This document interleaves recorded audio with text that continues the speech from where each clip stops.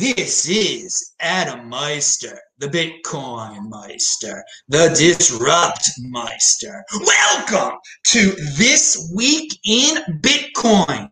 Today is June the 3rd, 2021. Strong hand, long-term thinking. Bitcoin is the next Bitcoin. One Bitcoin equals one Bitcoin. Don't FOMO on alts. Offended by selling. Be a unique beast.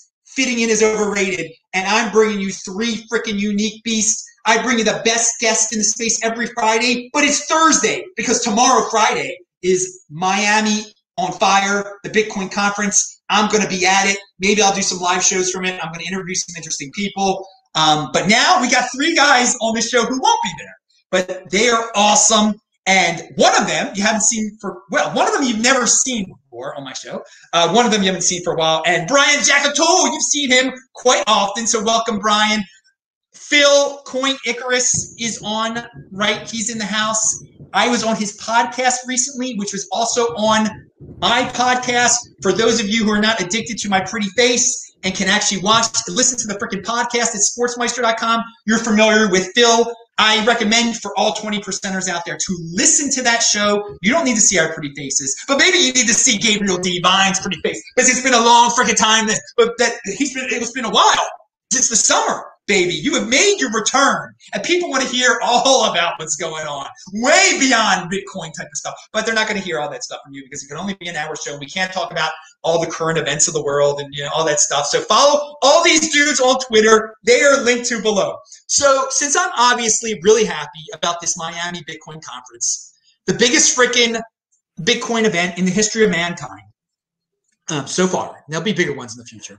I want to start it off on a positive note here with Russell Okung, okay, the guy who is a football player who was a huge fan of Bitcoin, and he has built a billboard where he tells Elon Musk to stick to space. And those of us who are going to be at the conference tomorrow are going to see this billboard, and it is promoting Russell's organization called Bitcoin Is, which is it's an educational campaign. And here it's linked to below. The billboards are meant to provide a gentle reminder to the public that Musk has been around Bitcoin for only a few months and is not an authority in this domain. Now, why am I bringing all this up? Well, first of all, it deals with Miami. It also deals with a guy who's famous, who is reaching out to normies, and a guy who is politely telling Elon, be careful. And we're not pedestaling Elon here. But I wanted to give everybody a forum, so if they wanted to bring up Elon, they could. So, Brian, what did you think about this billboard and about what Russ is trying to do, and if Elon even matters? Yeah, good to be back. It's funny because actually right before we got in this chat room, I saw Elon tweeted something like Bitcoin broken heart hashtag. I don't know. He always speaks in code, but he basically said Bitcoin broken heart. So I don't know if that means he's leaving or whatever, but I mean, I don't personally care what his plans are with Bitcoin. I just think the billboard from Okung is really nice. It's a really nice juxtaposition between like one person who comes at it and says, "Hey, I'm new to Bitcoin and I'm here to learn," and then you got guys like Elon Musk who are like, "I'm new to Bitcoin and I'm here to fix it." And we don't need any of the latter, and we need tons more of the former. And having Russell come out and do this, I think, was a great thing. And it's nice, he's got some stature, he's got some clout, so it's good to have him standing up to Elon. Because when I do it on Twitter and I just say, "Don't let the door hit you on the way out," I don't think anybody really sees it. But it's good to see this on a billboard, 3 stories above Miami during the conference. Interesting. You just said that Elon tweeted something out only moments ago, was it? Yeah, it was probably about 10 minutes ago. Well, coincidentally, the price dropped, $1,000 at this thing. These normies, I mean, when are they going to get used to this? When are they going to get used to famous people saying bad things about Bitcoin? I mean, it is history repeating itself. History repeating itself. All right, and we're going to get into that, guys. Before we get to Gabriel Devine here, what do you think about that, about history repeating itself here, Brian, that people still panic when these guys talk? I mean, I think it's just a reflection of, we always want to see, and I feel like most people in the Bitcoin space always want to see new normies come in, new blood come in, and the halving cycles always sort of facilitate that. But none of these new normies are coming in with any sort of base layer of knowledge, so they make the same mistakes that we all made in 2013 for you, Adam, probably, and in 2017 and 2016 for me. In trying to understand this thing. So I don't know when we're going to get away from that, but it does seem to track the halving cycle and the hype cycle very nicely. So we'll see history repeating itself again this time around, just like we did the last time, and probably next time around too. So there's talk of a super cycle at some point in the near future, but I think with all these problems we have with education, it's a little further off than we might like. Well, hand it to Russ, who is definitely trying to educate to avoid these crazy pumps and dumps that we keep seeing. And everybody, pound that freaking like button before Gabriel speaks his first words on the show in a long, long time. Welcome back, Gabriel Devine. Thank you so much for having me again, Adam. All right.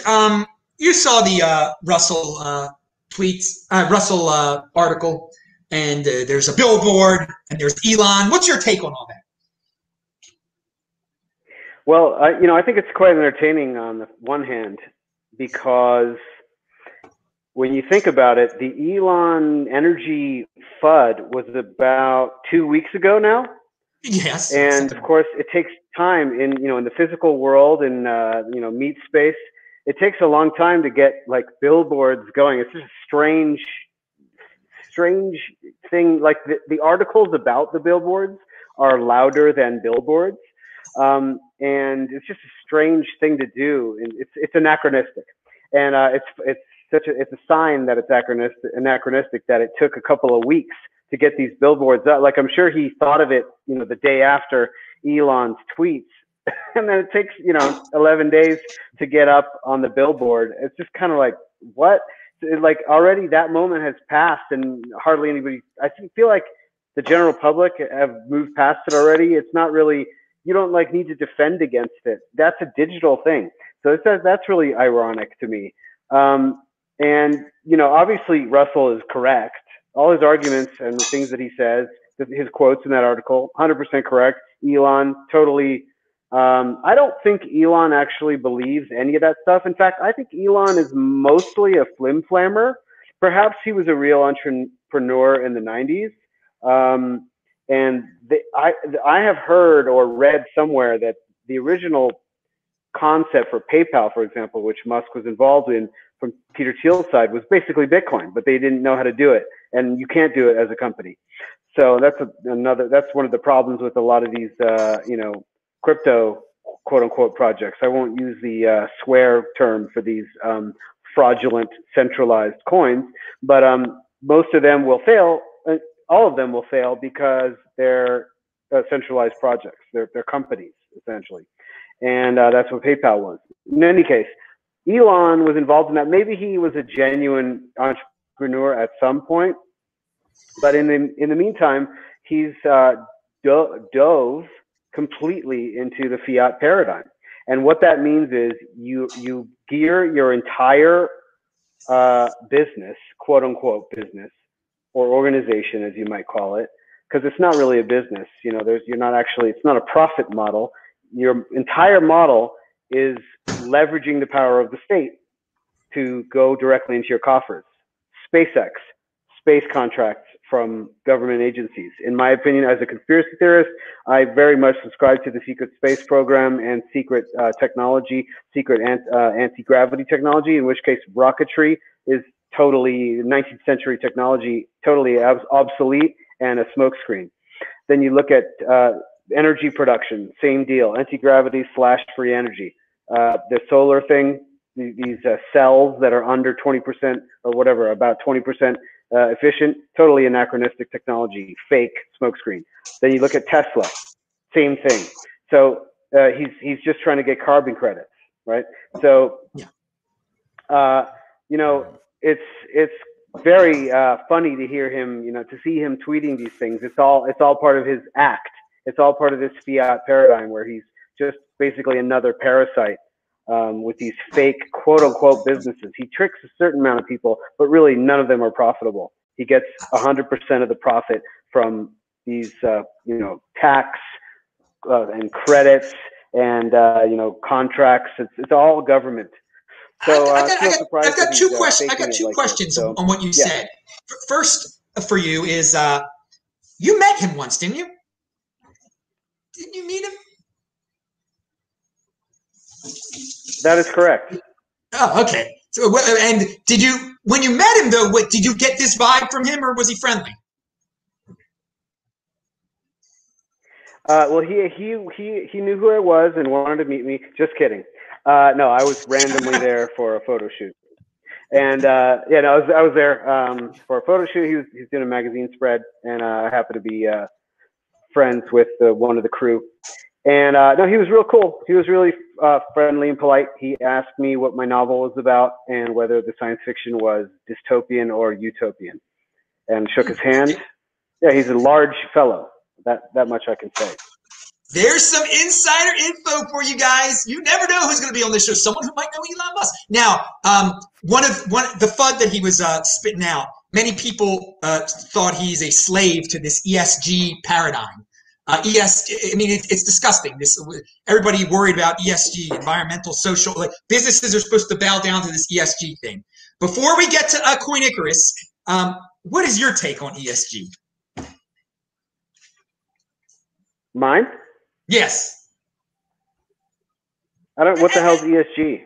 It's environmental, social, that these companies have to worry. That is the right answer. Instead of exactly. That is the right answer. Instead of worrying about making a profit, they've got to fit these weird environmental constraints that are supposed to protect the earth, but probably don't even protect the earth, and have to have their businesses revolve around social issues. Also, it's stakeholder capitalism instead of a shareholder capitalism, basically. Oh, right. Yeah. So basically, what this is a psychological op, as it's often known. This is a natural outgrowth of what you might call collectivist sort of social engineering on a huge scale that's been ongoing for at least 150 years, if not longer. Probably 150 years in the modern era, since just before Marx.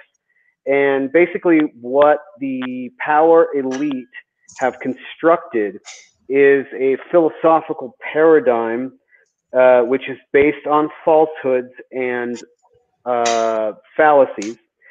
And they've put a huge amount of money behind this in all the places in society where money can affect such a philosophical belief system in Western cultures, and Eastern too, but mostly the focus has been the First World West. So this is a natural outgrowth of that. You can see this type of cultural infiltration in a very surface way now, much more than before. Like it was kind of in the halls of academia and scientism and many other industries as well, but it was a little bit more under the radar, and they've kind of hurried things up because the internet has opened the information floodgates a bit too much for the power controllers' liking. So now you see it kind of being rushed. You've got this whole thing that happened last year and then there's these jabs that people are getting and all that stuff. And the fact that I need to talk in code right now, where all the major platforms are censored and controlled. That's kind of related. All these things are related. It's an attempt to establish this sort of one world control idea. I don't think it's going to work, but yeah, it's a natural outgrowth of that complete falsehood. All right, good. I asked you that question because everybody loves those type of answers from Gabriel Devine. That was a question I was expecting that answer there, because people love when you talk about that stuff. Pound that like button. Somebody asked in the chat, Adam not out partying in Miami? Joke. Don't think he indulges in alcohol. Well, you're absolutely right. I haven't had alcohol since 2014 or something like that. I did used to party like a rock star, and I'm going to have fun on Friday and Saturday, though. I'm not going to drink, but you can have fun without drinking. And we're going to talk about this, guys. We're going to talk about Miami is on fire. People, they have at the airport. My friend landed. He said there's a big sign there welcoming the guys to the conference. So it's great stuff. Coin Icarus, I know you wish you could be here. And going back to the subject matter at hand, though, what did you think about Russell and Elon? Anything you want to add to the discussion here? We've gone wild talking about it. I was going to say it's really tough to add, after Gabriel and Brian. Okay, but I just want to point out really, and Brian touched on this, right? You can really see that Russell has a good head on his shoulders. You could see the way that, the way that he engaged in Bitcoin and the Bitcoin community is obviously, to me anyway, somebody who kind of has a good idea, a good sense of self. And to me, he just, he kind of exemplifies, this is kind of what we want to see in somebody that, has that type of star, the athlete star stature, that they come to Bitcoin and they're learning and they're humble and they're understanding it, awesome. So. Yeah, I got to tell I got somebody, by the way, there's a special guest here with me. My buddy Shane is in the house. So there's a fourth guy here right now. And Shane, you're just reading that, read the threats that are on there. So take those things seriously. The woman who owns this place. Anyway, okay. So we're combining it all to here today. I am so pumped. My friends in town, and not just my friend from college, but my friends, the best freaking guests in the space who have been on this show before, they're all in town too. Again, we'll have anything you have to say about this, Icarus, but before we continue, I know you wish you could be here. You have many friends that are down here. Yeah, no, that's definitely awesome. Maybe one day, another conference.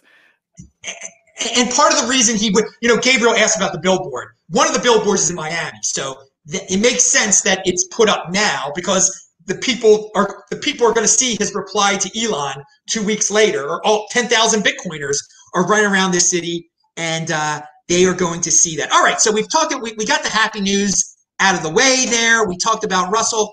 One topic that's carried over the last 2 weeks is the price drop being blown out of proportion by all the newbies, and how they are the first to believe the FUD that we think is so old, like the Tether FUD, the going to zero FUD. I've in the last 2 weeks. These two FUD topics, they keep getting brought up, and yet it's such old news to us. And Brian touched on this beforehand, but I want to get Coin Icarus's take on this and Gabriel's. And it leads me to believe that despite what people say, that it's going to be different this time, that 2022 will be a down year, like 2018 was a down year, because we have such weak hands that still fall for the same FUD. And it just scaled up. We had more people in the space, but the same percentage, if not more, keep falling for this. Just minutes ago, Elon Musk tweeted out some cryptic heart thing or something people are saying, and people get worried about this. And yes, this time around, the environmental ESG FUD is going to take the lead. Clean miners and all this crazy stuff. So what's your take on that? Coin Icarus, we'll start with you because we took you a while to speak last time.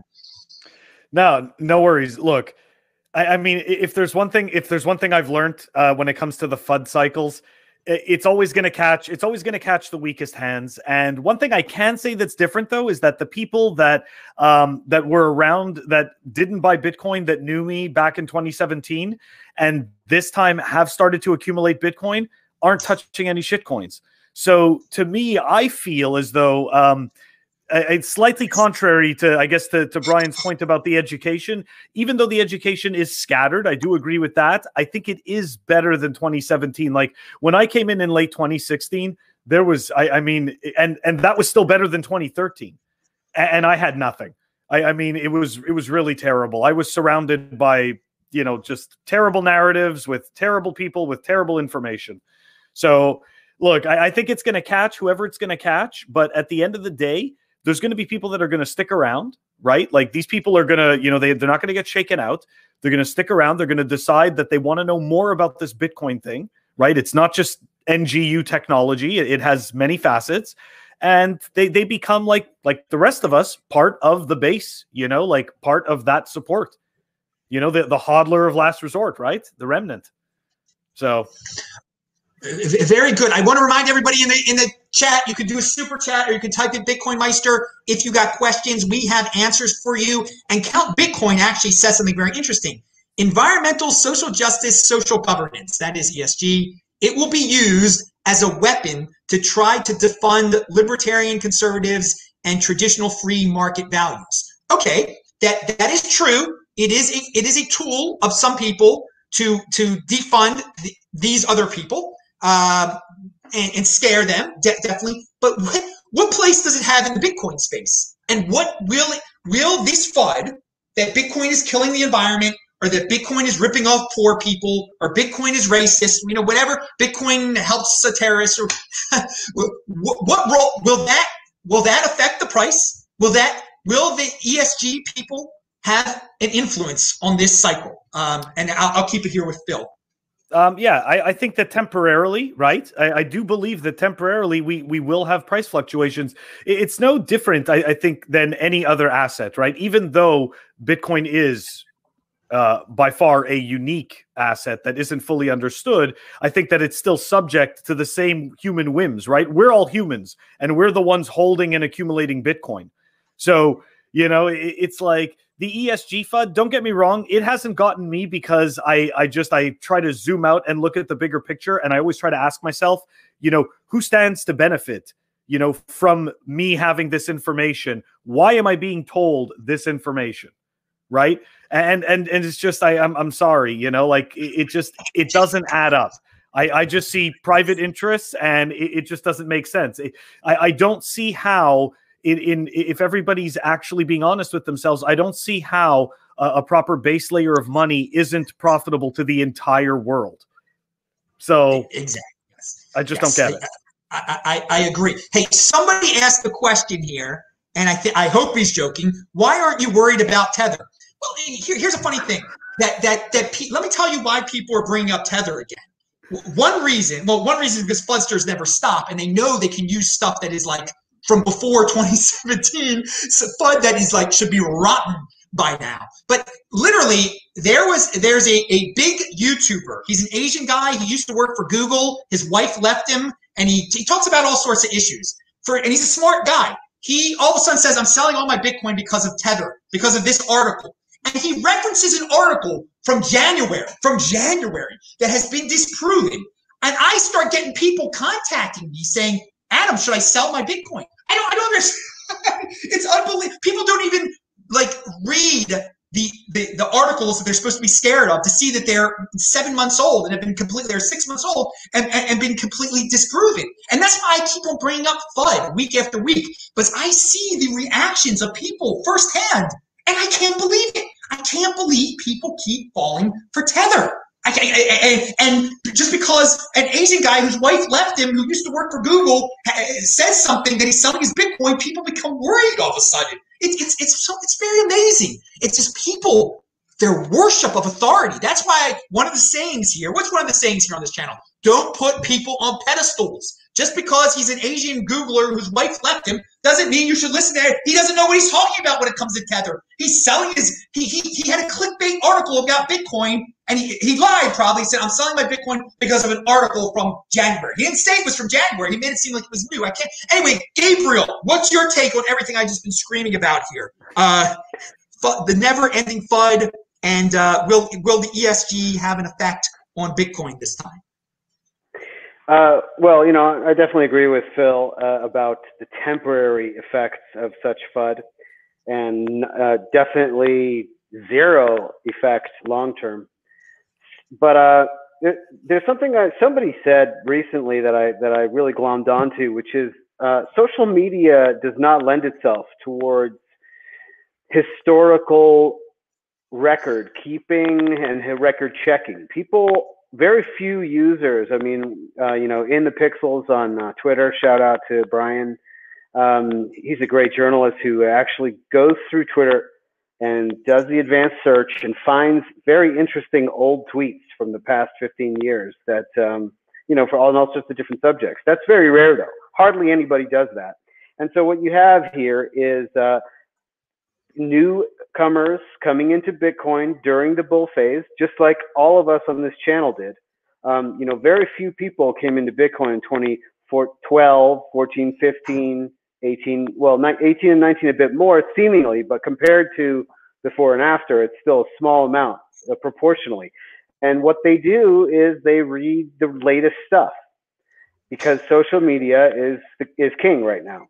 People aren't reading the classics. People aren't reading and they're not referencing things. And that's why, Medium or blog posts are so valuable because they can become classic. Something like the Nakamoto Institute, collecting these classic articles from 2012 and later. It's an invaluable resource for all the new users coming in. And this influx, of course, goes up geometrically, or whatever the mathematical constant is of user growth. So every halvening cycle, there's going to be that many more million users coming in. So I really don't see that changing. And I've been actually a little bit surprised this cycle at how exactly everything has scaled up compared to 2013, 2017, or specifically 2017, because 2017 seemed a little different than 2013.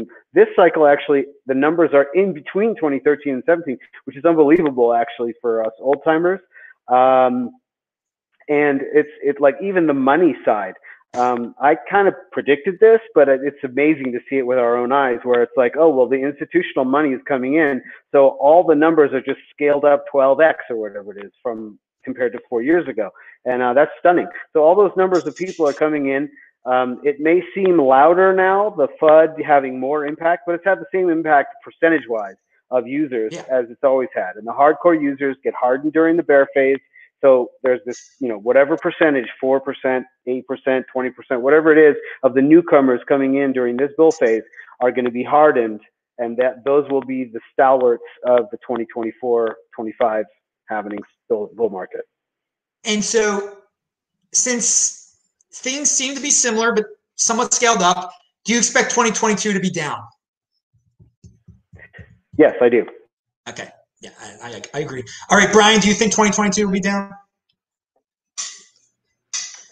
At the beginning of, or probably midway through 2020, I was optimistic, but it was more self-serving optimism that I was hoping it wouldn't. But based on everything that I've seen, it really seems like the cycle is going to repeat pretty similar to what it's done in the past.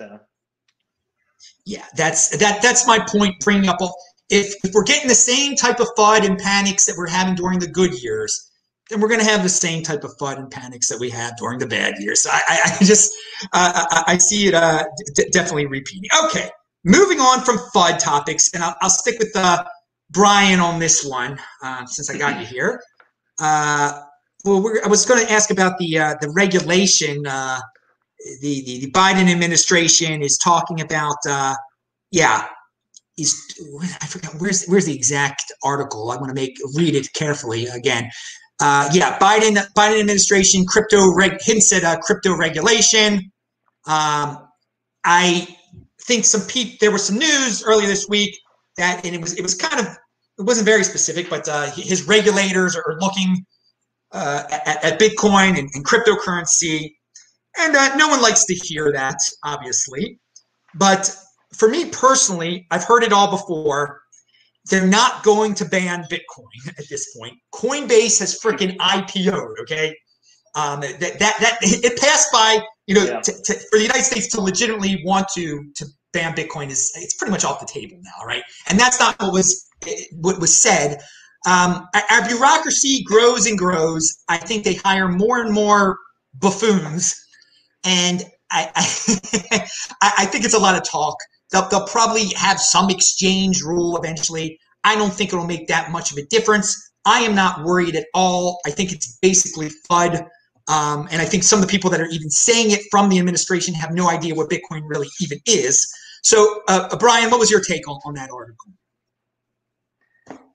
Yeah, I think this is what, I mean, new administrations do this all the time. They set their agendas. They want to say, this is how I'm going to approach this complex, arbitrary topic. So I'm going to do this. So it's kind of not surprising to me that the Biden administration has hinted that they're going to do some kind of regulation at some point, maybe in crypto or Bitcoin.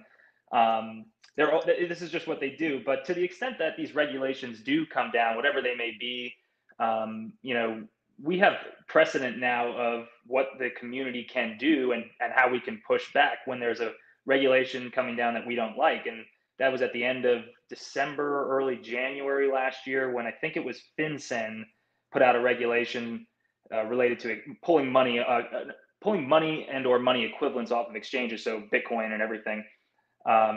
It was hastily drafted. It was at the tail end of Trump's administration, after Biden had already been elected, and they gave you basically like 15 days to object. Every regulation that comes down the pike in this country is typically subject to at least a 90-day what's called notice and comment period, where the public gets to comment on it and say, hey, this is going to be bad or this is going to be good. And that's a result of our constitutional system. I won't get into that, but there's a reason why that happens, and that's the United States specifically. And what happened was a deluge of comments came in the 15 days, basically saying, you can't do this. This is poorly written. This is overbroad, under effective. And actually, I think I was on your show the last time it came out, and we talked a little bit about it briefly. But to the extent that these regulations come out, we have the ability to affect them and neutralize them entirely as a society, as an ecosystem of Bitcoiners. And we're pretty effective. And we've shown that now with the FinCEN regulations that we can be heard. And I think we just need to keep that up and stay vigilant. Again, don't give in to the FUD, because people love to spread it. And I know the newbies all get caught up in it, but we now have a track record of being effective in sort of curbing and or completely eliminating these threats. All right. I want Gabriel. I'm going to ask you a question about the United States government and regulations in a second, but I wanted to address two things that were said in the chat before we go to Gabriel on this topic. Someone said, but Tether lied. They used to say one Tether was backed by $1, and they are being investigated by the New York Attorney General. There you go. You are living in the past. They settled with the New York Attorney General. That is over. All right. And so you're spreading FUD by saying something like that. Also, an investigation doesn't mean that they did anything wrong either. And a settlement doesn't mean that they did anything wrong. It might just be easier to do. And guess what? If Tether is printing dollars out of thin air, so is the United States of America. And if the market thinks that Tether is making something that's worth $1, then tough luck to the United States government. They are making something that's worth $1. People think Dogecoin is worth 50 cents. Why can't Tether print something that's backed by nothing? Why not? Why not?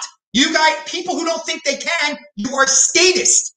Everyone should be able to print as much cryptocurrency or whatever as they want. Let the market decide. You need the New York Attorney General, that power greedy woman who will stab anyone in the back, to tell you what's safe, to tell you what's money. You're a CUCK if you need that power, that woman who knows how she got that job, what she's willing to do to become the governor of New York. Everything that woman does is to move up in power. She stabbed the governor of New York in the back in 2 seconds to try to get rid of him.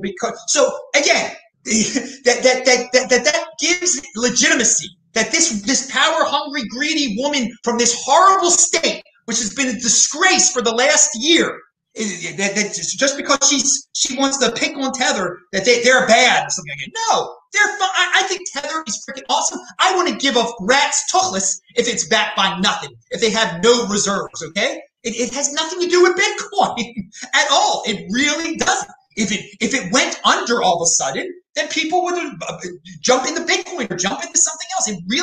It's been explained so many times out there. And it's just this like, there's a statist mentality out there that because some woman in New York thinks it's a bad thing, it must be a bad thing. And that's ended, as Brian said. Now, another question that someone said, Free Loving asked me how many miles I ran today. I ran 5 miles as fast as I could today because I had to meet my friend here and I had to cook to get the show off the ground. But the other question is, can you name one place you would like to run again? And this deals with what I was just saying. I don't want to run in New York again.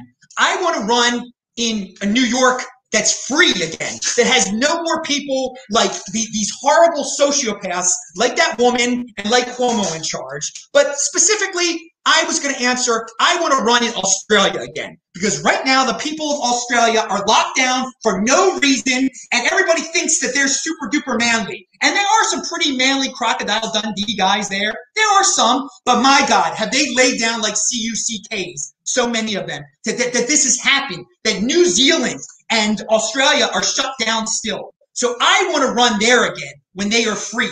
So people, get off your Tullises, be more like Texas and Florida, especially Florida, and just fight back against the ridiculous stuff that's going on in Australia. So that's where I want to run again, in Australia.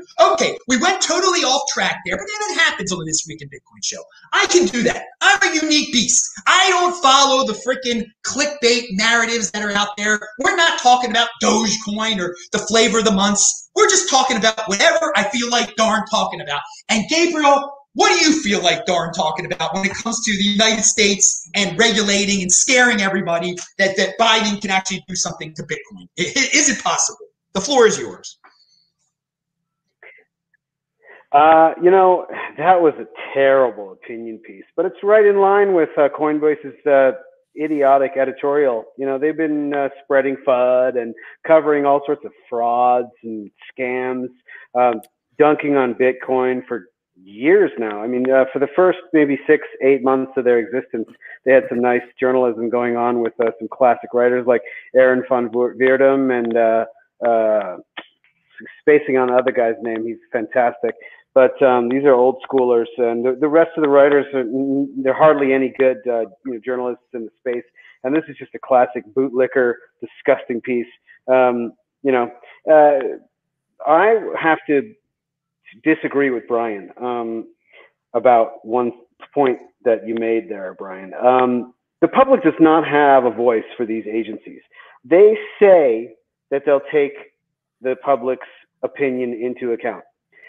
Only if that opinion does not contradict that of their masters, their puppet string holders, will they act on it. Only if they have a neutral yellow or green, go ahead with whatever the public want, we don't care, will they actually act on all the messages that they're getting from the public.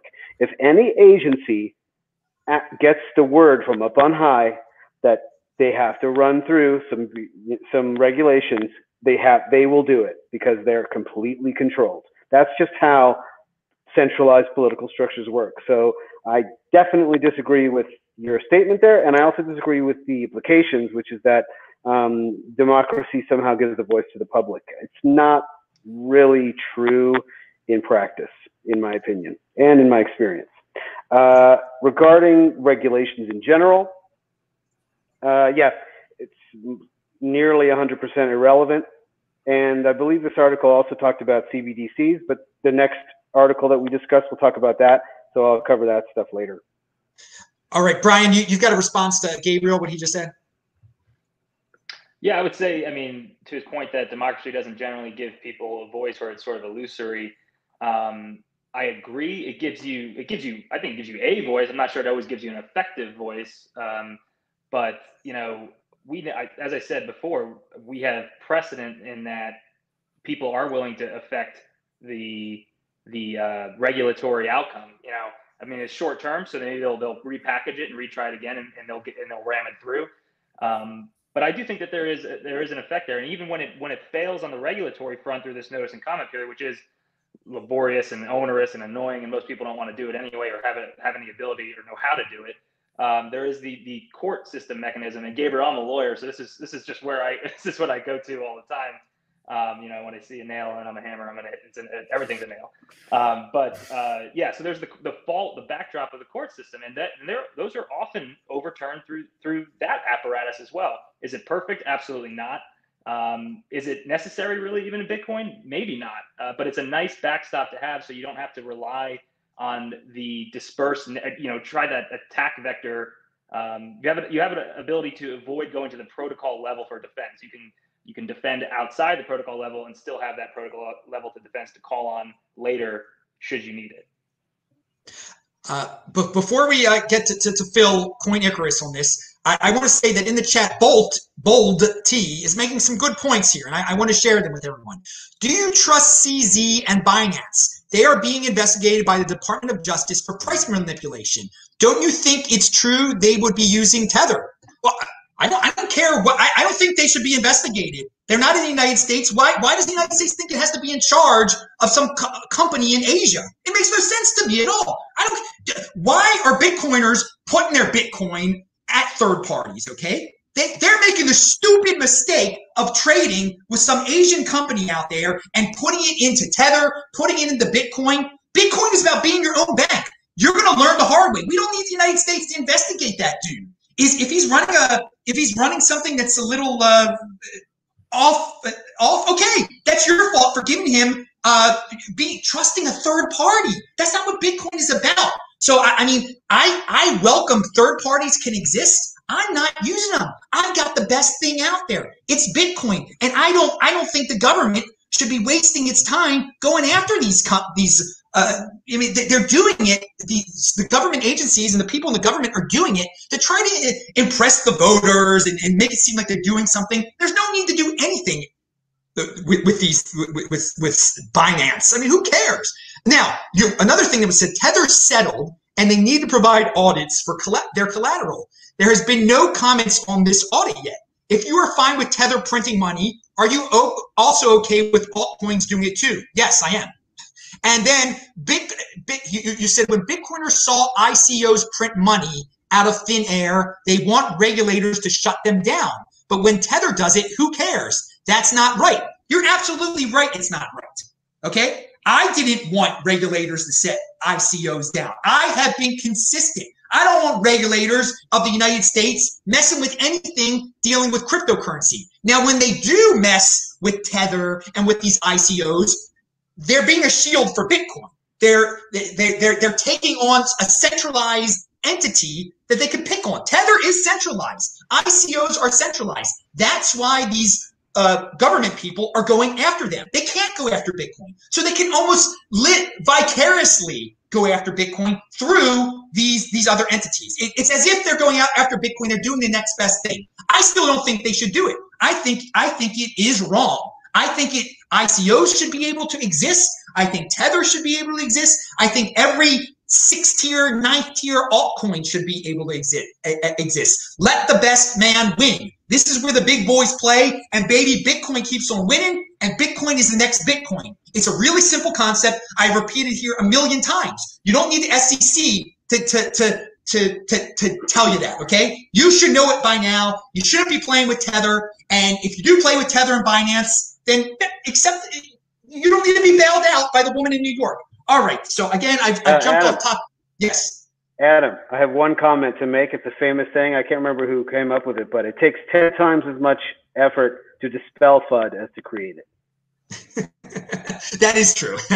A very, very good point. And there are many smart guys on Twitter that get into these long debates about the energy FUD. Okay. Nick Carter has spent so much time attacking the energy FUD. The energy FUD people aren't changing because a genius is clearly presented that the energy FUD is nonsense. They're going to keep on doing it to waste Nick's time. And that is Gabriel's point. And so everyone out there, I think it's being implied that I'm wasting time on FUD.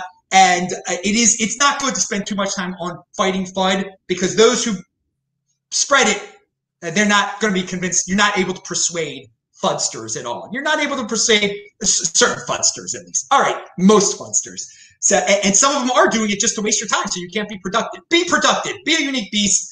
And Phil, we had a delay. What's your take on the United States regulation and all this regulation stuff I've been yelling about here?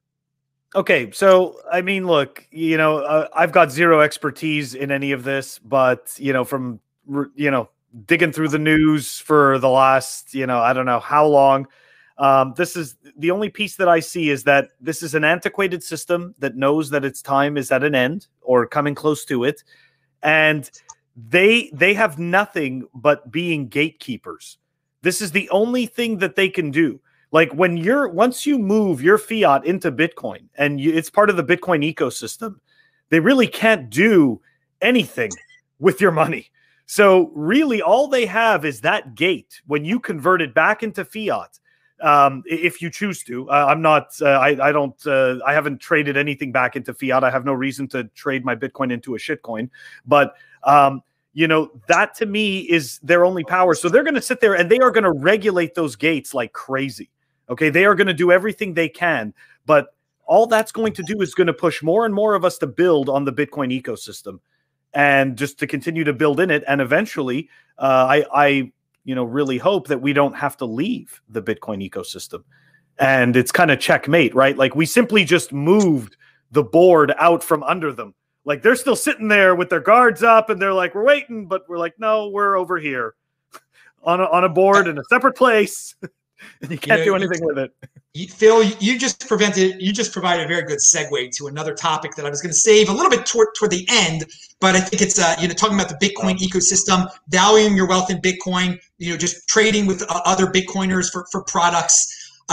Gabriel Devine had a great tweet out there, and it said, when the Lightning Network came out, I was asking what will be the third layer. While apps using Lightning was obviously an expected answer, using the network itself as a transport layer, not just transactional, came as a big surprise. And you referenced Sphinx Chat and Impervious AI. So, Gabriel Devine, anything you want to add about layer 3 of Bitcoin? Yeah, I can talk about that. Although I did want to just quote something from the previous article that is just a complete lie from Federal Reserve Chairman Jerome Powell, not surprisingly, who reiterated the Fed's first research paper about a digital dollar would be published this summer, and he believes a U.S. central bank digital currency should prioritize consumer privacy and protection. Complete lie. He doesn't believe that. They want to hide behind statements that it does and then just stab you in the back. Don't trust any of these scammer fraudsters. Okay, moving on to the third layer. Yeah, I was always, because it was like, okay, I'm always thinking beyond, right? Like, it's like, oh, hey, we're going to build layers on software layers on top of Bitcoin. It's separation of concerns and the principle of modularity, good software architecture. I thought that's great. And then what gets built on top of that? And people were like, oh, you know, I don't know, maybe something on top of Lightning. And I'm like, well, how can you go on top of Lightning? It's just the transaction layer. Well, it turns out that the Lightning Network, the first design, I believe, you know, after the white paper was created by Taj Jydra and Joseph Poon, which blew everybody's minds in February 2016. That was watching. The next, you know, the real big, you know, engineering project was actually designing and building the communication protocol. So in other words, there's a Lightning node on the internet and another Lightning node, Alice and Bob, right? And they have to talk to each other in a private peer-to-peer messaging system. Well, there were already several different, you know, broadcast systems out there for people to set up these, you know, communications channels. And it seems to me that there were some number of shortcomings in all of the existing infrastructure, and therefore the Lightning architecture designers took the best parts of each and kind of created their own data transport layer.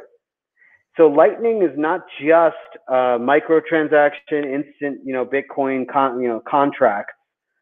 It's also just a straight chat protocol, actually, you could call it.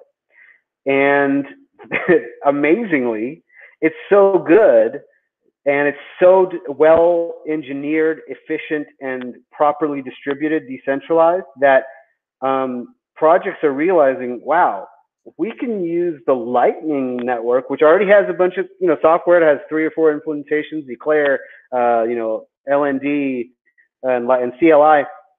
It's got a few different implementations and in different, you know, programming languages. This is a great infrastructure that we can build on top of, and that those are the first layer 3 projects. And like you mentioned, Sphinx Chat was kind of the first, and now Impervious is another one. So basically, Sphinx Chat is a open source protocol. The company that the guys that created it have a company, and they offer some paid hosting, but you don't have to use that at all. You can totally download their open source software and run it on your own server anywhere. So it's a completely open source project. And what it is chat rooms that have Lightning built into them and use Lightning as how the messages are sent back and forth. So it's just these chat rooms. But the cool thing about it is that the Lightning being built into the messaging protocol makes it super powerful for setting up incentive systems. So right now you have Telegram, you have all these different things, and they get overrun by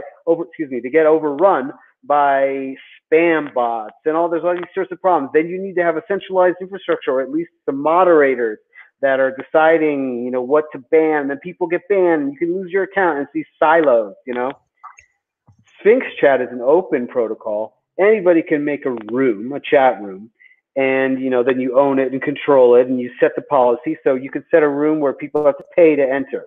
You can set a room where people have to pay to send messages. But you can also set up situations where people have to deposit Lightning Bitcoin in order to make a message. And if nobody votes it spam, they get it back. So then it's like a deposit or escrow situation where only once the mods, the owner, or all the participants in the group vote that your content is not spam, do you get your money back. So it's kind of like using this Lightning, the money aspect, the value aspect, as a way to prevent the problems of centralized communications protocols and platforms.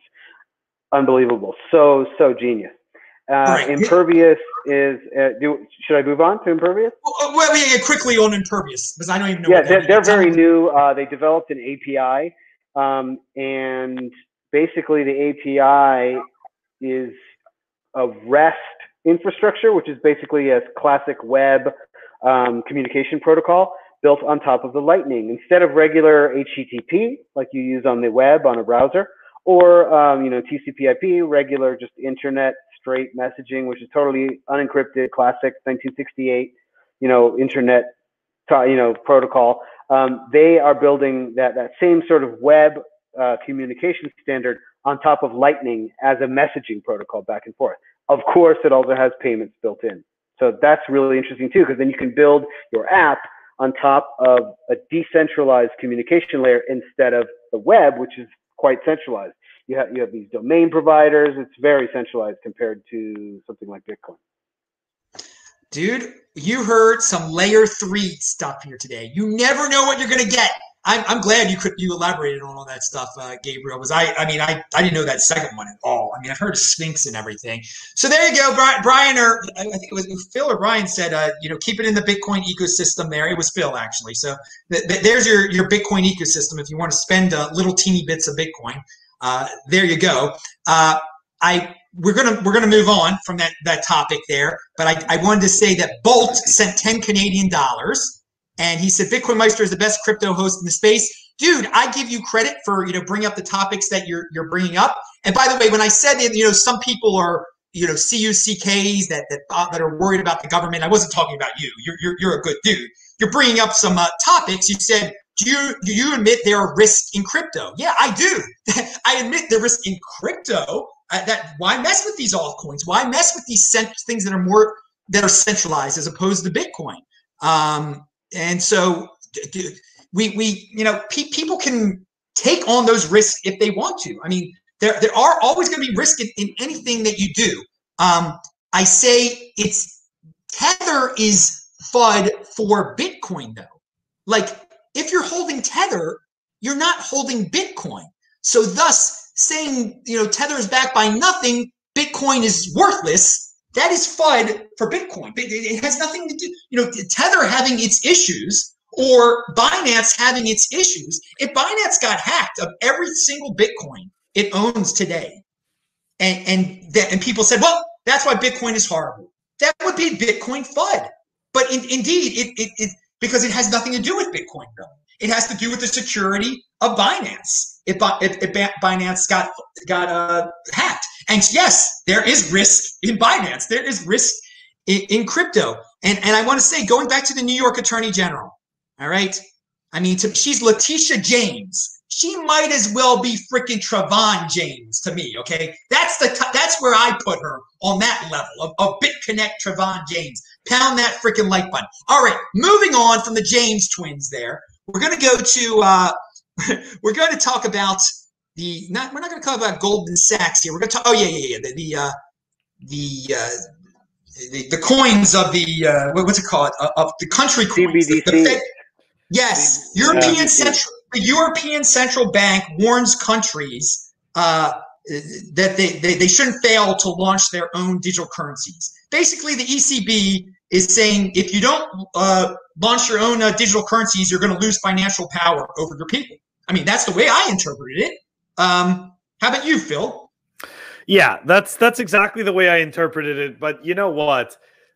Look, at the end of the day, we all know exactly what this is, right? This is just an extension of the current fiat system. It's just going to be endless print in a digital manner. It's going to contain the exact disservice that our current fiat money holds for us.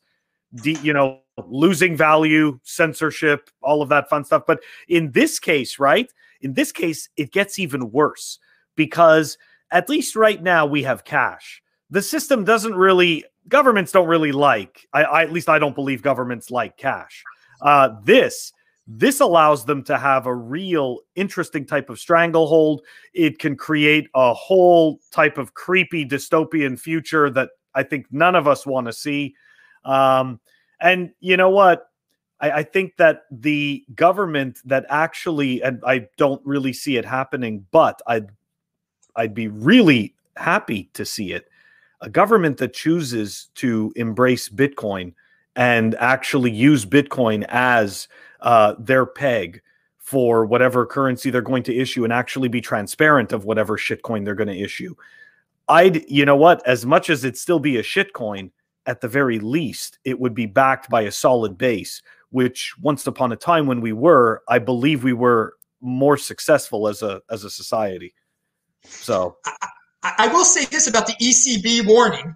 Okay, they know that that money is controlling the money, government having a monopoly on money is something that is very valuable to the governments. And they see that Facebook is a private corporation is going to have their own money. They don't like that. And they also know all these cryptocurrencies are out there. So they are right to warn countries if you don't make your own, if you don't force or try to force your people into a Fed coin, you're going to lose financial power over your people. I mean, it is true, and it just shows you the innovation that is Bitcoin. That we're living in a golden age now. That there is a threat to the government monopoly on money. I think it's good that they're worried. Gabriel, what was your take on that article? It's 100% a joke. This whole subject matter, complete joke. They have no chance. They have a 0% chance of succeeding at creating CBDCs and having the market pick them up. Even if central banks around the world had launched CBDCs in 2005, right when the internet was kind of like relatively penetrated, they still would have lost to Bitcoin when it came out. Because they'll never give up control of government script. It's a completely different thing. It can never compete in the market with Bitcoin. And believe you me, it will be. Because, if you can transact with another person, they can sell you Bitcoin for it. And that's going to be a totally separate system, so they'll have no idea that's what just happened. So central banks won't have transparency into Bitcoin trading using their script, their digital script. And CBDCs could easily supersede regular fiat. I mean, regular fiat is essentially primarily digital anyways. They're just talking about kind of loading it on a bit of a different platform or taking a little bit more of the transactional layer from banks directly into the central bank. But just, it's this exact same thing. It's still fiat. It's still currency by decree, which is what a fiat is. So they'll never be able to compete with Bitcoin. Bitcoin will utterly crush, in my opinion, all of the world's government script in the next 3 halving cycles. So 12 years. That's my. Well, that's my I got a prediction. question. I got a question for you. But the CBDC, some countries will be able to nationalize all their banks that way too. I mean, they'll be able to. They'll just become the bank. Right. So this is actually an attack of central banks on their clients, which are the banks. That's right. The banks are too decentralized for central banks' liking. Governments want all the power, so they're just eating who they can until they die. And so I see a real. I mean, I actually predicted 8 years ago that this would be the year that we would really see some serious banking industry collapse. And so far, my prediction has not come to pass. But it's interesting. We've got 2 more quarters, so we'll see what happens. And regarding the private corporation coins, tech giant coins like Facebook's failed project are just a red herring. It's just a more spin on gift cards. That they'll never compete with Bitcoin either. So it's just another. CBDCs are just kind of central banks are just kind of like lashing out because they know that they're going to lose, and they're focusing. Like you said earlier, they're focusing on the centralized entities because they're low-hanging fruit. They can never compete with Bitcoin, and they won't. They'll die because of Bitcoin. That's been my prediction since 2013 as well, that Bitcoin will be the pin that pops the bubble. Now, I want everybody to pound that like button, but also, Gabriel, my follow-up question is something that Phil said. He hopes that one day a country will adopt Bitcoin as its currency. I also hope that, but I'm not sure if that exactly will happen. I know some countries will use it in their treasuries, but will there be a country that breaks out of the greed of trying to do a Fed coin, but instead will try to do have Bitcoin? Because they would have a prosperous country, they just wouldn't have power over their people that way. Yes, I actually agree with Phil that will happen.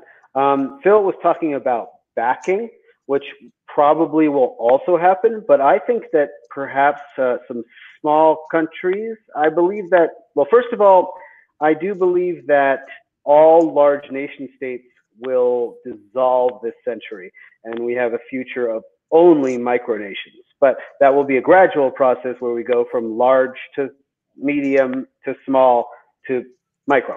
But yeah, everybody will be, every micronation will use Bitcoin as its currency. But I do think that there will be a Bermuda or a whatever St. Cook's Island or whatever that, Cook Islands or whatever, whoever these small sovereign nations, Monaco, what's the one in Italy? San Marino. One of these tiny countries could actually adopt Bitcoin, not as a reserve, not as a backing, but literally Bitcoin, and just say, hey, pay your taxes in Bitcoin, and just go for it. I wouldn't be surprised if that happens at an extremely limited scale this decade, or certainly. God, imagine if Monaco did that. They're already pretty wealthy there. Imagine the envy of all the socialists over the world. I mean, they would be begging the United States to nuke Monaco, probably. The way things are going. All right, Brian, your take on the article. Yeah, I mean, I agree with what Gabriel said, that these things cannot necessarily compete with Bitcoin. Certainly not in a real free market.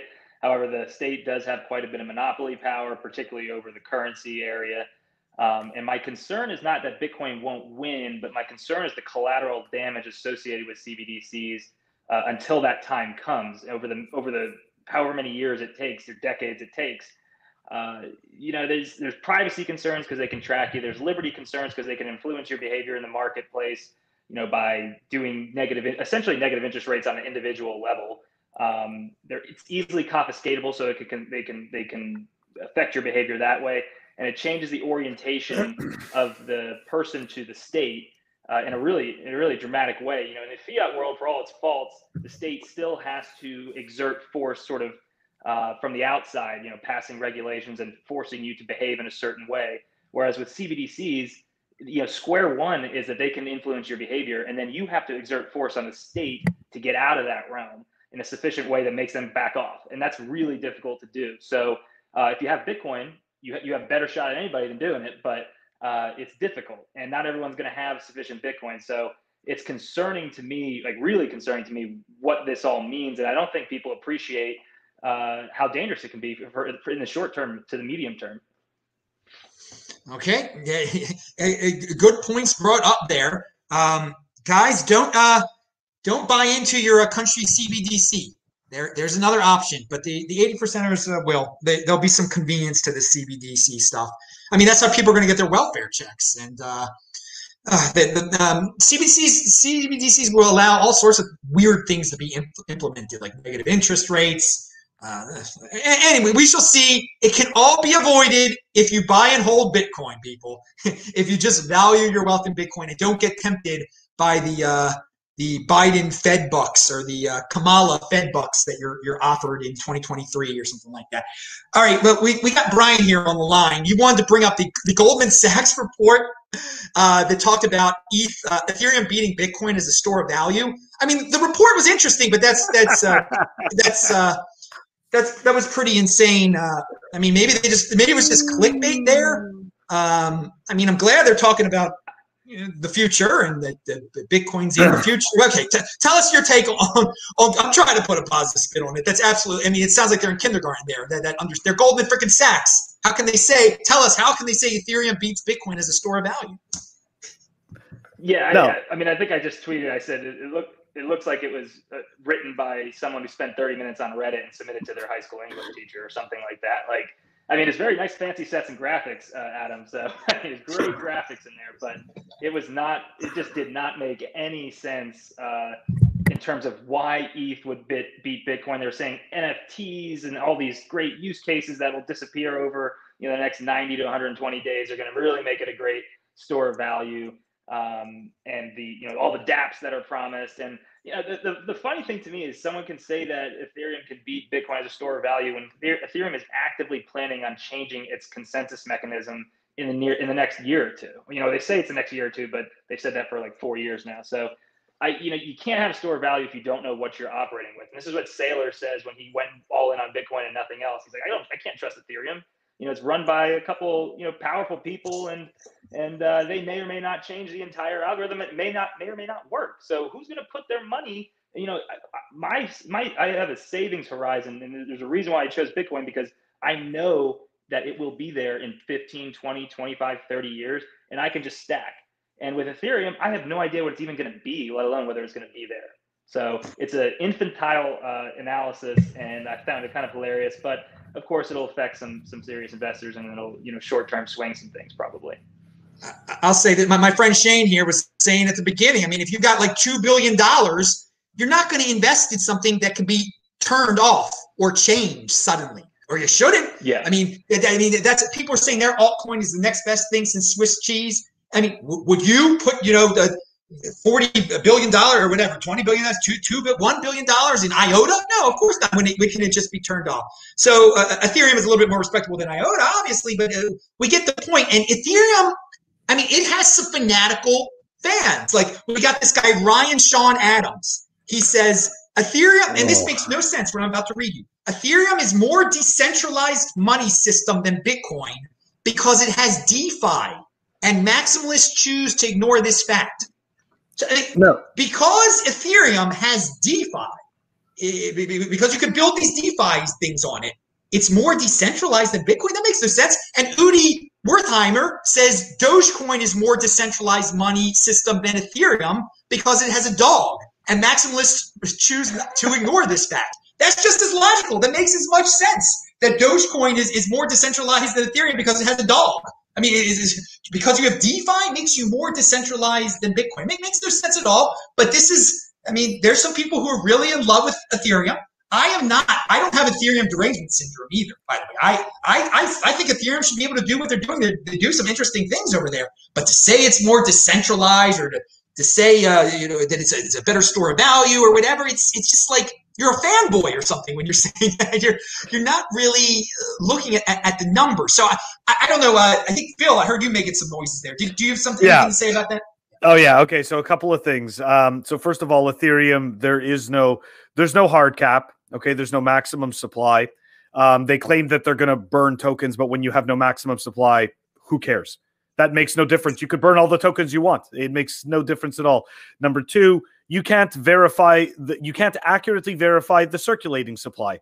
So when you talk about the store of value and you talk about people placing what they are essentially converting their time into, right? Like the most finite resource that we have on this earth. You think we're going to trust it to something, okay, that essentially one person holds the key to that main smart contract, right? Vitalik, number one. Number two, like I said, there's no hard cap. Number three, you can't verify the circulating supply. Number four, there was a 70% pre-mine, which they dump on their bag holders at regular intervals to help keep the lights on. Okay, so on top of that, whether they want to accept it or not, it's actually centralized, right? The Ethereum Foundation runs pretty much everything for Ethereum.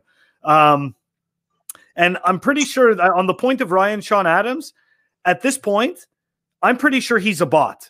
I don't think that he is a human being. There's no way that's a person.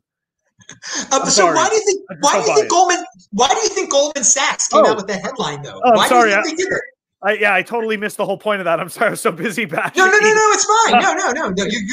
You showed why it's an insane headline. Why do they do that? You know why? Because it's more easily controlled. That to them, right? It has all of these unknowns, and that is easier to manipulate for them. And to me, that's why Goldman Sachs wants a piece of it. And don't forget, they can also build shitcoins on Ethereum. They can make tokens. It's fantastic, right? All the privacy use cases, security use cases, right? Checking wine bottles and being part of, like you mentioned, IOTA, right? The Tangle. Right, your money appears, then it's gone. It's all in the Tangle. There you go. Okay. Well, I think you might have given us a preview of what Gabriel Devine was. I'm going to ask Gabriel Devine the same question. Why did Goldman Sachs come up with such a line in such a report, Gabriel Devine? That's an interesting question. Why specifically Goldman Sachs? Well, they're scammers. They're fraudsters. They're rent seekers. Their whole business model is basically what we would call insider trading, which of course Adam and I do not have a problem with insider trading. It's just that there's an entire legal infrastructure which prevents other people, non-friends of regulators, from the inside information. So their whole sort of approach is predatory and parasitical. So it's a natural fit that they would love Ethereum. Let's try the cam right now, see if I'm back. By the way, you bring up insider trading. Yes, on a free market, insider trading would not be rent seeking. It is rent seeking right now because the government says there's not supposed to be insider trading, but they let some people do it. Right. And thus exactly. You're absolutely right by calling it rent seeking under the world that we're living under, the rules that are forced upon us right now. I wanted to clarify that right there. Right. Yeah. So and Goldman Sachs is partially they're an investment bank, and so they actually do they have a banking license, so they can print money out of thin air and lend it out. That's what banks in a fiat system like ours do. They print money out of thin air, and they earn interest on it. They have to pay the principal back to the central bank, or where it gets extinguished, and then they make the froth that comes out on top. So the entire business model is basically fraudulent. And I'd like to make a couple points about money here, since that was where the conversation started. You're talking about Ethereum as a store of value. Yes. Now, I want to make it clear that an industrial use of a commodity, whether digital or physical, is actually a weakness for that asset's store of value function. So if the use case is that you want to have a money, for example, gold, the competition between gold as an industrial metal and gold as a money is a real negative for gold as a money. People like to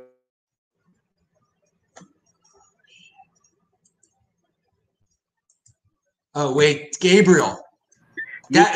For the value of your money. Yes. No, we lost you there for a second. Like so 10 seconds. That's my analogy is gold, because Ethereum. Are you guys hearing him? Yeah, no, he's totally cutting Okay, out. can you hear me now? Oh, we hear this is so contrarian what you're saying Damn. about gold. It's so the gold bugs will Testing, be having a testing. heart attack now with that statement that you just said that the industrial use hurts it. You're good now. Try it again. Oh man, you're about to do the money shot, and it keeps on giving out on us. All right, we'll quickly go to an easy question for the other two guys since we're getting to the end of the show. Miami Bitcoin conference is going on. Do you think there'll be a happy Miami pump? And what do you think the percentage of women will be there? Will it be a 90% sausage fest or 80% sausage fest? What's your prediction? Brian Jacoto. As far as the happy pump, I think it'll be a little, but I don't think it'll be crazy. Maybe get over 40K. I don't think it's going to affect what's going to happen anyway that much. And as far as the percentage of women, based on what I've seen, I hope you guys can get close to 50-50, but I think it's going to be more of a 90-10, 80-20 situation. Yeah, I'm going with those numbers, and I'm warning the guys out there. And I said this on another show, and this is a really serious thing. There are going to be 12,000 people there, 10,000 people, whatever. There are going to be scammers there. Some of them will be women. If a woman wants to go back with you to the hotel, if she says, yo, got hotel money, she might be taking all your money by the end of the night. She'd be taking your treasure. Be careful of that type of scammer out there, dudes. I'm safe like that. I know how to recognize. I value my wealth in Bitcoin, but a lot of dudes value there's going to be a true test out there. Do you value your wealth in women or do you value your wealth in Bitcoin? And some of these dudes are going to get scammed out of their. There's a real chance. There's a real chance. And hopefully it is peaceful. Dude, be careful. Don't take rides with anyone you don't know. Like, oh yeah, that Russian guy is going to give me a nice ride in his car down the street. Don't be careful, dudes. Predictions on your part there, Phil. Will there be a pump because of the event? And what percentage of women will be in attendance? So we tried today, right? Right before the event and got rejected off that 39.6 level. To Brian's point, yeah, maybe we reach over 40. That'd be nice, see some happiness, but I think we'll get quickly pulled down. Not because I think, anything long-term, I'm a long-term bull, but I think that right now that's just the way the momentum is going. And in terms of the statistics, yeah, I think it's going to be an almost total sausage fest. And that's just, don't get me wrong. Look, when I went to the MIT Bitcoin Expo back in 2019, the ratio was 90-10. And I just don't see, I get that there's more hodlers out there and everything, but I still think that those ratios are going to be, unfortunately, very high. Yeah, I know my buddy. Money's still taboo. I know my buddy Frank in San Francisco and Gary in Seattle. They would like that ratio tomorrow, but that's their personal business. Pound that. Anyway, all right. So guys, let's have your closing statements. Promote what you're doing. Any news that was left out? We'll start with Brian. I don't have much news. I did want to make a comment. I think that Gabriel said that maybe Powell, in that article, Powell was saying, oh, these CBDCs are going to be real private. And it's just really funny to hear that right now when we're also simultaneously talking about realistically implementing vaccine passports in half the world. So they're not going to, they want to track your movement. They're not going to just suddenly make you this beautiful private form of money for you. They're just not doing it. They're not going that way. As far as what I'm doing right now, my firm is continuing. We started up our Bitcoin focus practice group about 2 months ago, a month and a half ago, and we're rocking and rolling. And so if you guys ever need any legal advice in the Bitcoin world, you got a company in Bitcoin, go to the link below. My Twitter account has a link to myself, my law firm. More than welcome to join us and be happy to help you. All right. Don't worry, we're going to get back to Gabriel, but Phil, your closing remarks, anything that was left out? No, I'll just do my shills. I do the Fun with Bitcoin podcast. Come and check me out on Twitter at Fun with Bitcoin or the website funwithbitcoin.com. And we also do a daily YouTube channel. I'm a co-host of at Simply Bitcoin. So totally different than what Adam does. Totally different. And yeah, it's a lot of fun. So thank you very much, by the way, for having me on your show. This is totally amazing. Of course, best guest in the freaking space. I bring you every Friday, but this week it was Thursday because tomorrow's a pretty big day. And Gabriel, you are back. I want you to continue what you were saying about gold and its industrial use versus it being used as money. Excellent. Can you hear me okay? Yes, sir. Great. So as I was saying, you know, the gold as an industrial metal is an interference in gold as a store of value, gold as a money. And Ethereum suffers from the same problem. It's a gas used for a computation network. And that use case will always interfere with its use case as a store of value. Even if you build something on top of it, it will still suffer from this problem because the underlying asset will have volatility. And if you have, you know, volatility and will cause problems in the volatility of a industrial commodity will interfere with the workings of the industry. So it suffers on both sides. Having a coin as an industrial use case will not only interrupt the computational network, as has happened many times before with its you know, network slowing down and fees spiking, but it'll also never become a store of value. And money is a winner-take-all technology. The best man wins, just like gold won in 1871, and it was only through a concerted manipulation effort that a you know, superior power was able to even put a dent in it in the 20th century. Bitcoin is the winner who's going to take all and be the world's money, not just the money for the internet, but for the world. All right. I love the contrarian take on gold. I don't think I've ever heard that it explained that way. And it was great how you tied it into Ethereum also. That should get people's brains running right there, what you just said. Gabriel, we're at the end of the show. You're going to get the last word. What are your conclusionary remarks? What are you working on? The floor is yours. Let's see here. Well, first of all, just you know, the shout out is on Twitter. If you want to say hi, come follow me. I, you know, find cutesy things. I don't, you know, not super active, but I like to shoot some tweets out, and yeah, come find me. I won't clog your feed too much.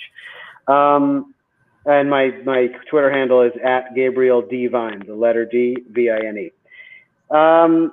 Conclusionary remarks. We're in the middle of a bull market again, Adam. Here we are 8 years later. We've got 5-figure Bitcoin. We bulls of the last 12 years have been vindicated. The market has crested over $1 trillion and pulled back a little.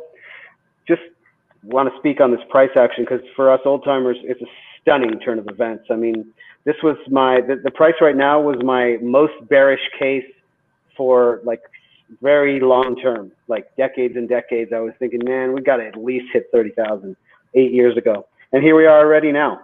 So it's really right on track as far as I'm concerned. And that goes for the very recent price action of April and May as well.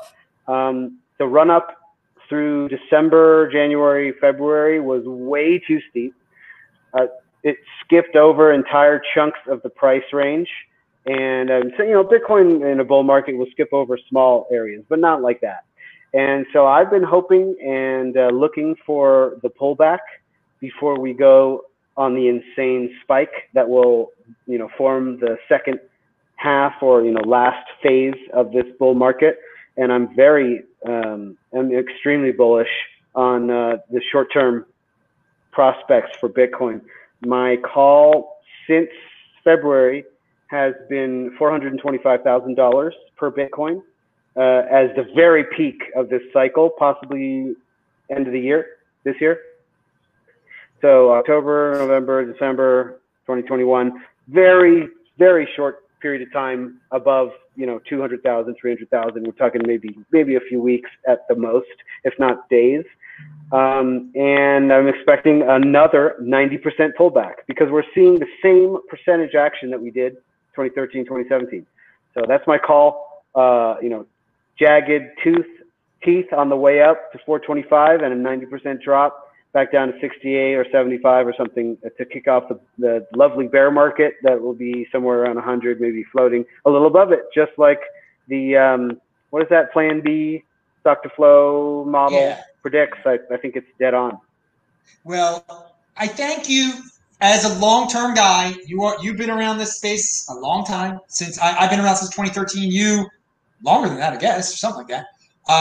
You're putting it in perspective for people. We are living a freaking dream, okay? That it crashed down to 37,000 when I was, buying for 200 in 2015, or people telling me it's never getting back to 1,100 after it got to 1,100 in 2013. This is living the freaking dream. And if you valued your wealth in Bitcoin back then, you got a big old perma smile on your face that kind of looks like my perma smile, I guess. I must have done the right thing. Anyway, it's great you can put it in perspective. And yes, I expect, I said it earlier this year that we're going to crash down to 60,000 one day. We were so happy when we got to 64. We're going to crash down to 64 one day, probably something like that. You said 100. There's probably, in the long term, there's not that big of a difference between 64 and 100 if you've reached 300 or something. I mean, it's not that big. Anyway, dudes, you left it on a very happy note. I do want to say that there is an article linked to below how Blockchain, they're a company that a lot of people don't like, but they're based in Europe and they relocated they're going to relocate their United States headquarters from New York to Florida. So we were talking about New York beforehand. We were talking about Florida beforehand. Let the businesses choose, let the people choose. The conference itself was supposed to be in California twice, and California couldn't get its act together, and now it moved to Florida, and what a success it already has been in terms of marketing, in terms of just getting people excited. Good job, Florida. Good job, Bitcoiners. I'm Adam Meister, the Bitcoin Meister, the Disrupt Meister. Remember to subscribe to this channel. And, check it out. Check me out on Twitter. I'm TechBalt. I'm wearing my yarmulke now for the heck of it. I'm going to say Shabbat Shalom, even though it's Shabbat doesn't start until 24 hours. But everybody, have a great conference tomorrow. If you're at the conference and you see me, I'm going to have my hair nice and fixed up. I'm about to take a shower. Please come say hi. You will see that the dude that you're seeing right now is the same guy that you'll meet in person, just as wild and a unique beast and full of energy. And I love to meet you dudes in person. And I'm really excited about, physically hugging the dudes that I've had on my show before. And you dudes, Brian, Gabriel, and Phil, I'm going to meet you guys one day too. We're going to meet in the future. We got long lives ahead of us. Pound that like button. See you, everybody, soon. Maybe I'll do some live from the conference tomorrow again. Shabbat Shalom. See you soon. Bye-bye, everybody. Peace. All right. Let me add it on.